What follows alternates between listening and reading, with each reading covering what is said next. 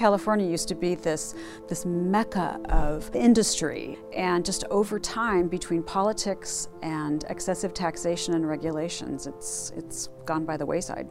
Do you think they might have a huge impact on certain industries without the people making these laws knowing? You know, it scares business owners terribly, and it also creates this terror, if you will, of the unknown. What am I going to be nailed for next? How are these politicians looking at issues? What is the process? A lot of bills are sponsored by special interests. Was it like this before when businesses had more power? It has dramatically changed. The businesses seem to have less and less power, and the politicians have more and more as long as they are responding to the special interests who want their legislation passed. My guest today is Katy Grimes, editor at California Globe. What's happening is every legislative session, somebody introduces a bill to impose taxes on the wealthiest in California. And in California, that does seem to be Silicon Valley, and that's a huge part of it. But it's also just this affordability aspect. Their employees can't afford to live where they work.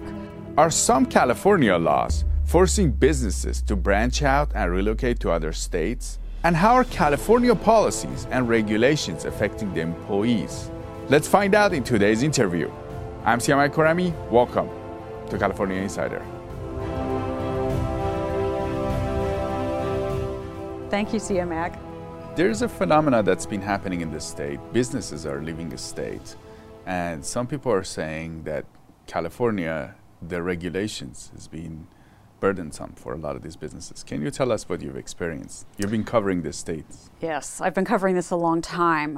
Well, we really started to focus on businesses leaving the state was about 10 or 12 years ago.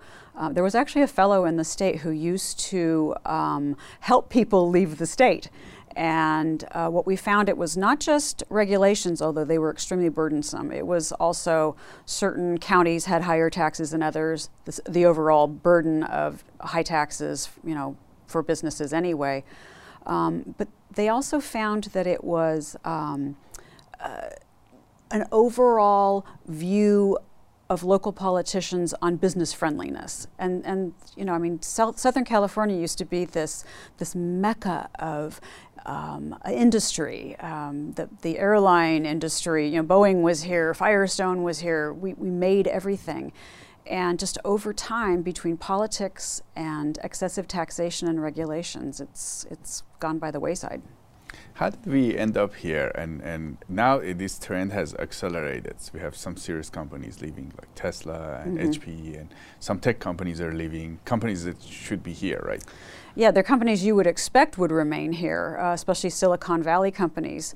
What we're finding with those companies is they might leave their headquarters here, but they're expanding in South Carolina or North Carolina or, you know, other states. And again, what's happening is every legislative session, somebody introduces a bill to impose taxes on the wealthiest in California. And in California, that does seem to be Silicon Valley, owners, partners, et cetera. And that's a huge part of it. But it's also just this affordability aspect. Their employees can't afford to live where they work. So a lot of times, if you have these companies that announce they're going to move to South Carolina or Texas or Louisiana, where people can afford to move and buy a house, that's very appealing. So they might leave the headquarters here, but they're going to expand elsewhere. Now, the laws that are passing, the legislative body, you mentioned that they want to tax. And what is the mindset? Because there's some laws that recently passed, right? We have a number of laws that have passed that will affect some industries, right? Yes. Some of the regulatory agencies like Cal EPA or the California Air Resources Board, even the State Water Resources Control Board, those all have regulatory powers, and they are imposing it on certain industries. So where agriculture is suffering a lot, obviously, is the water shortage in the state. And with the water shortage in the state, I've spoken several times to Congressman Tom McClintock, who very accurately says droughts are naturally occurring, water shortages are political and created by politicians. And that tells you a lot. We have a Water Resources Control Board that is cutting off more and more water and water rights to water rights holders, agriculture, and it's not just agribusiness, which we hear a lot about. It's the tiny little strawberry farmers. It's everybody. Everybody's suffering equally in that industry through those regulations. The Air Resources Board is imposing regulations on the trucking industry through their diesel regulations. Independent truckers were forced to either go out of business or replace their rigs with new ones because the state essentially mandated it. So that's the kind of industry regulations we're seeing. And these boards, they're not elected, right? They're just... No, they're all appointed, and that's what makes them so political. This is why politics is important to follow, because whoever is in power, the governor, the legislature, which has some appointment power, they are appointing the members of these boards. And most of California has never ever heard of the California Air Resources Board. I mean, everybody kind of knows about the EPA, but I bet a lot of people don't know about Cal EPA or even the State Water Resources Control Board. And a lot of the board members and commission members seem to become interchangeable. They move from the Air Resources Board to the Water Resources Board and vice versa. And what about the legislative body? How's the legislative body? Because there's a lot of laws, like they passed the AB 5 law, and now they're passing this fast food law. There's a lot of laws that they're passing that are coming into different industries and affecting the way business is done. Yes, it's kind of surprising too, because members of the legislature in every county and every district obviously have a lot of businesses in their district. And a lot of small businesses, which frankly is what most of the state is, it's small business. It is surprising how tone deaf so much of the legislature has become to the plight of these business owners, like Assembly Bill 5 that you mentioned, which actually forced most independent contractors of all industries out of business. So you could have not just the Lyft and Uber drivers, which everybody thought that was geared toward, but it was actors, musicians, independent doctors and nurses who travel around the state but are their own bosses. I think there were over 200 industries that were impacted by Assembly Bill 5. So a lot of those independent contractors, again, truckers also, a lot of independent contractors were either forced out of business or they're going to be forced into creating an LLC with other partners, which they had no intention of ever doing. There was a survey by CEO magazine that said California is ranked the worst state to do business for this, based on the CEO's feedback. Are the assembly leaders, or the people that are making these laws, what's their perspective on businesses? I don't think it's a pleasant one. I think they see a lot of business more as the enemy.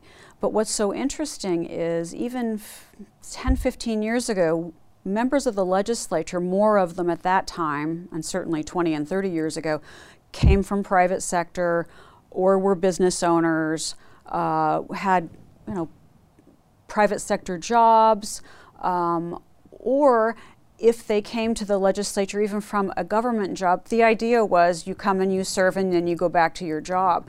Today's legislature seems to be more of the professional politician, and I think what has happened is they are more and more removed from the individual business people in their districts, and therefore it's almost become a hostile relationship instead of one in which they can work together. And how did this happen? Why are the businesses, so from what we are hearing, people are scared of the next legislature, the next law that will come out, and how it would impact their industry, and some people are just leaving. Yeah, I think that is part of the reason some are leaving the state. If they have a business they can pick up and move, a lot of them are considering it. How this happened is fascinating, and it happened obviously over time with the change in the, if you will, the demographic of the individual legislator. But also, I think, in conjunction with the power of the labor unions in the state, and particularly the public employee labor unions, the California Teachers Association, the Service Employees International, those represent, public teachers, public employee workers. It also happened in 1990 when then Governor Gray Davis signed Senate Bill 400, which initially just authorized the public safety unions a richer pension.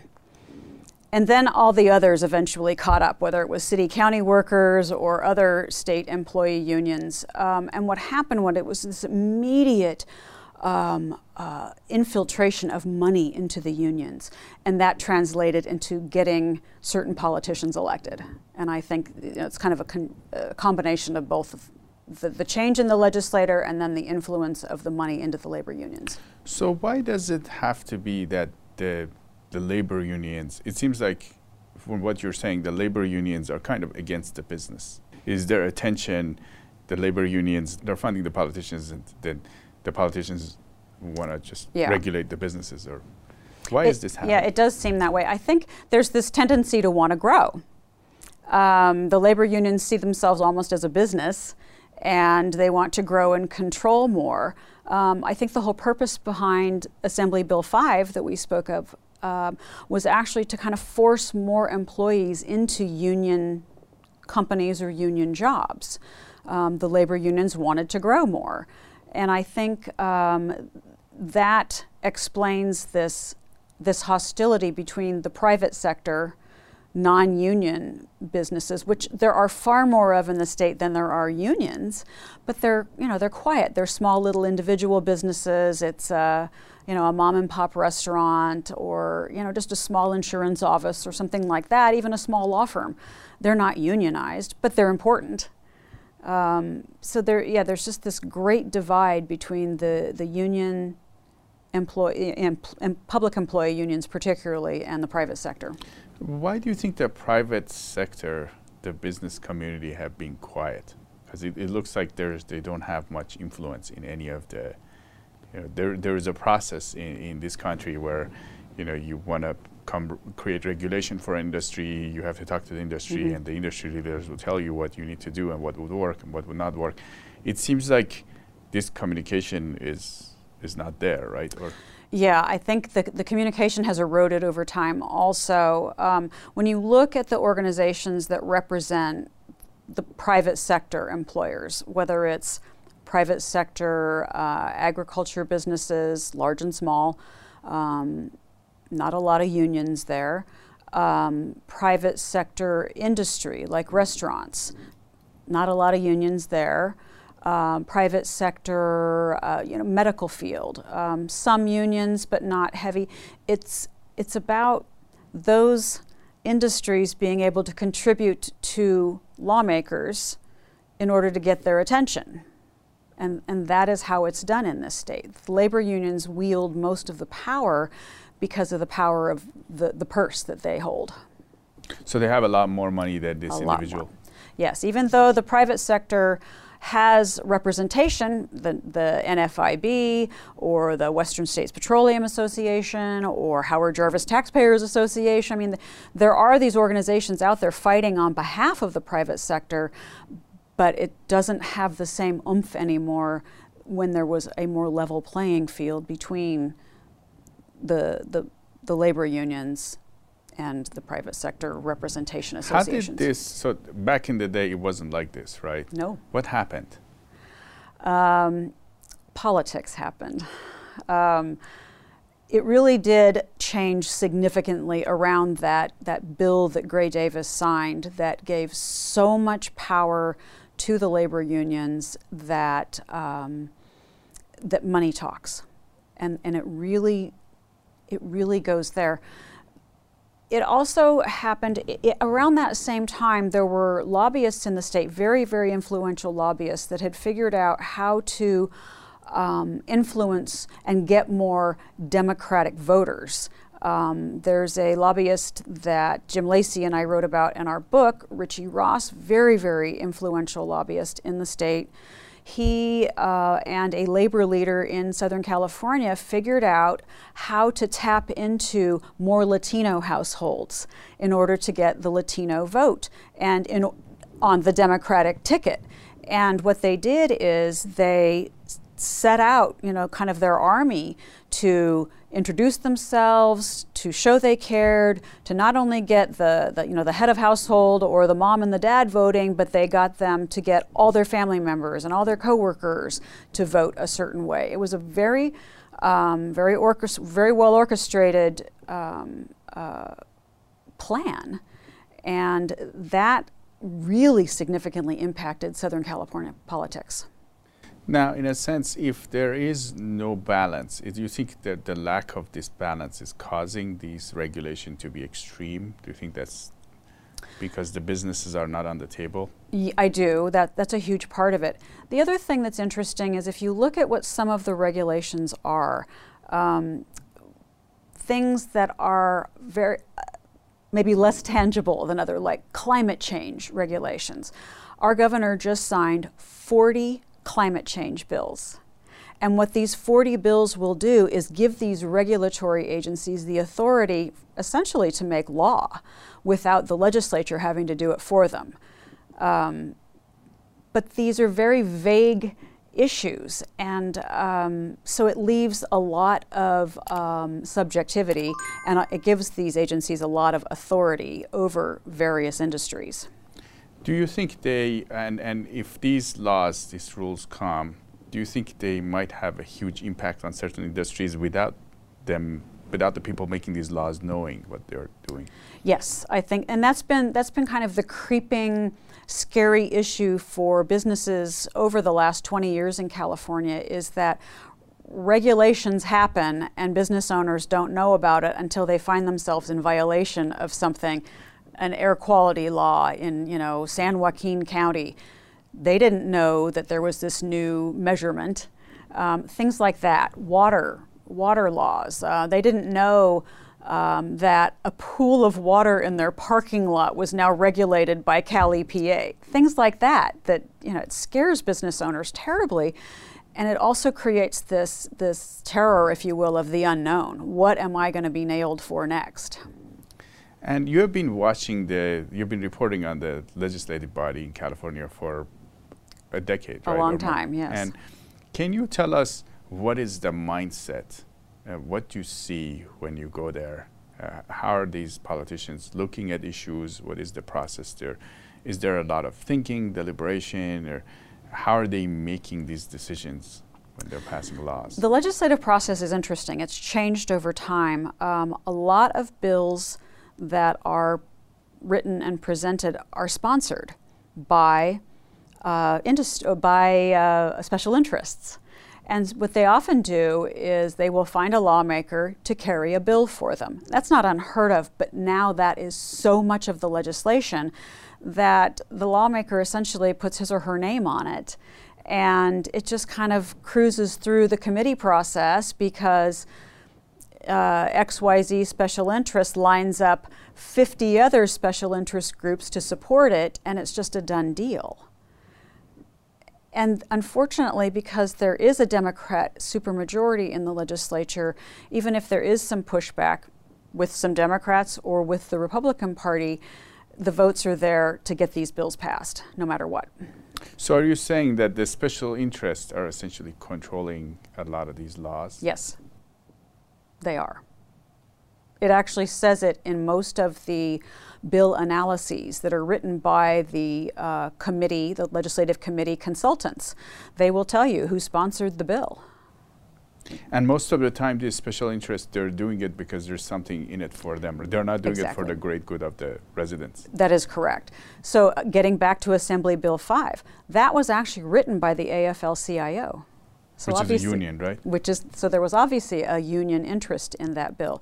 The bill that is now going to controlling the 556,000 fast food workers in the state is almost like state unionization of these 556,000 employees. And guess who sponsored the bill? The SEIU. So somehow, somewhere, the SEIU is expecting these employees down the road probably to become members. When most people think of Sacramento, they think lawmakers going there and passing laws and debating. And you mentioned these special interests. Mm-hmm. Who are these people and what does it look like? How much influence do they have? Oh, it's a fascinating experience.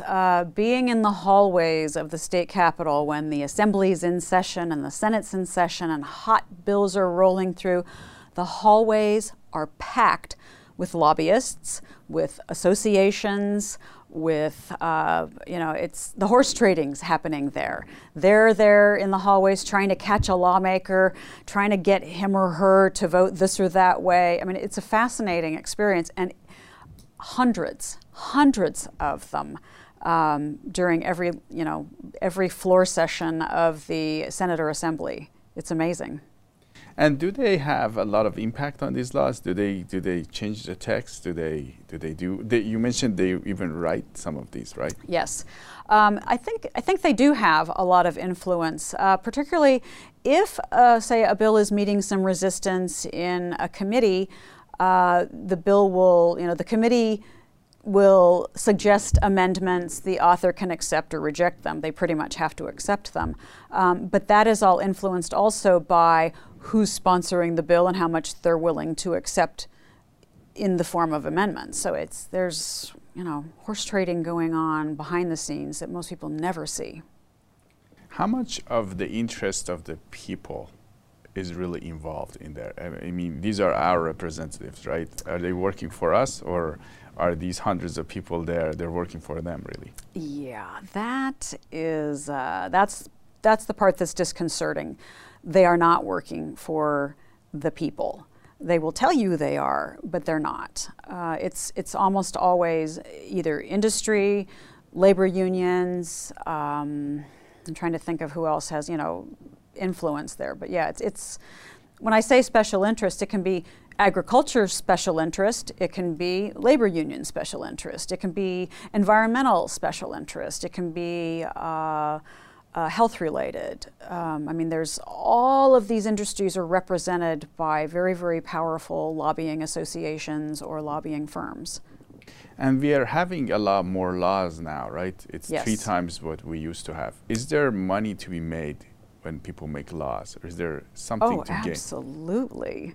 Yeah, the money to be made is, of course, the folks that represent the special interests are very, very well paid because they are very good at influencing lawmakers to, take up their case, if you will, in a bill or fight a bill.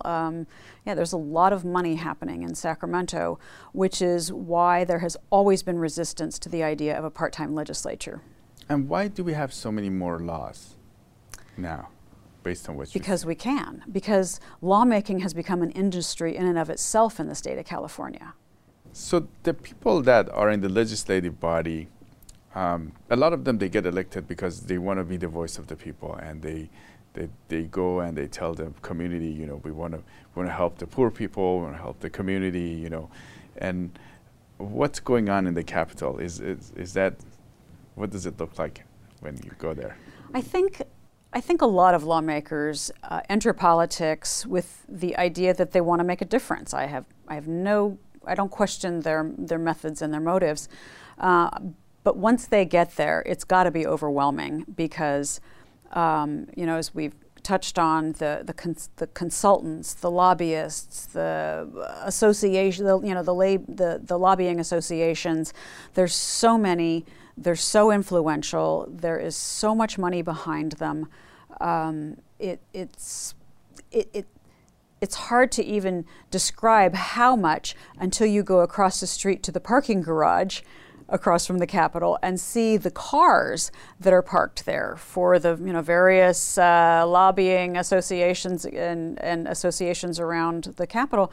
It's filled with Teslas and Ferraris and Jaguars and Mercedes and BMWs, and that's not Capitol staff.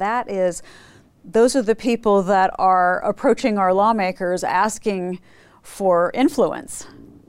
Do the unions, do they drive these kind of cars too? Oh, absolutely they do. Yes.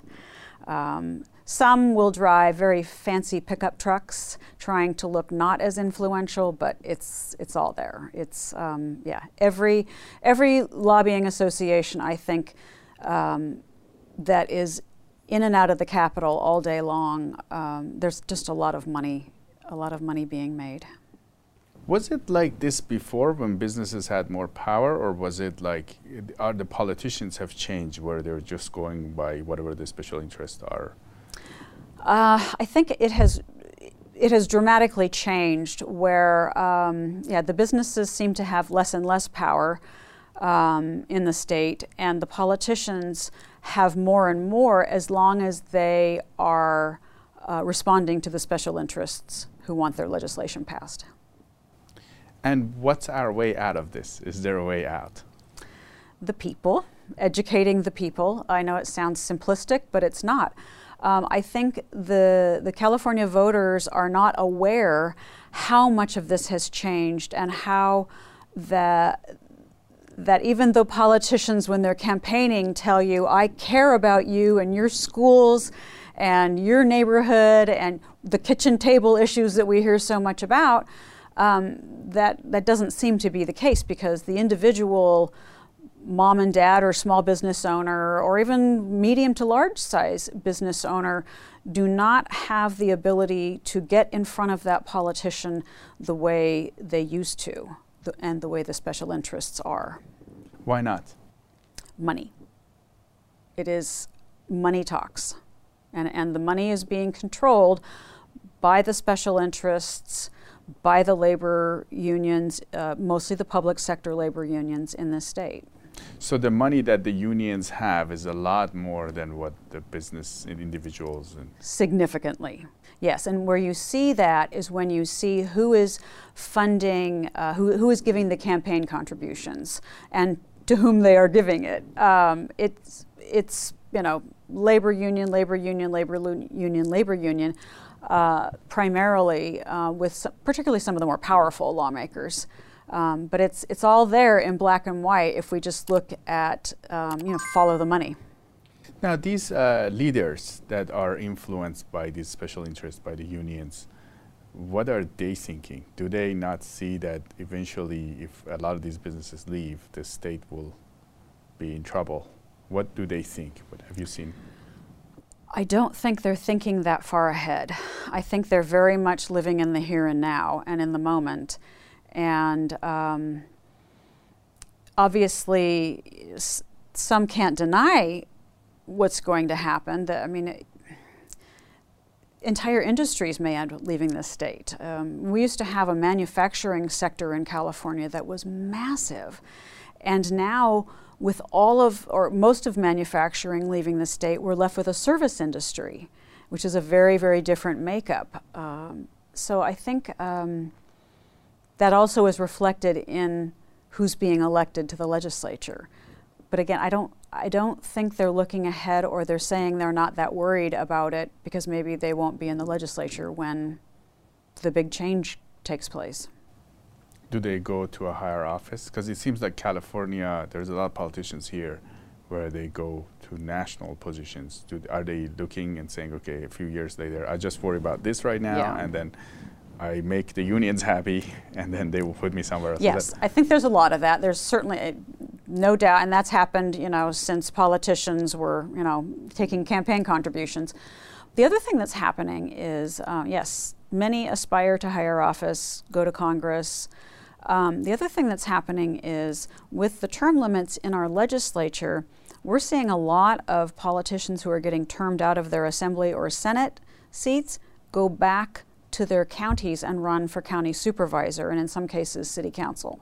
So they do remain in politics, and in many ways they're almost more powerful in county supervisorial positions than they were in the legislature. Is that a good thing or a bad thing? Is that experience? I have mixed feelings about it because I still believe in citizen representation, but we don't have much of that right now. They all believe it's a good thing because they have institutional knowledge, if you will, of how politics happens and how things happen in the state or how things happen in their county. I don't think it's serving the people well, though. Now, for California to go back and become the place where businesses want to come back here and not leave, is there a path? I think the path is pretty simple, actually. If you look at the states where California businesses are going, what are they seeking? They're seeking no income taxes. They're seeking, or low income taxes. They're seeking a part-time legislative body.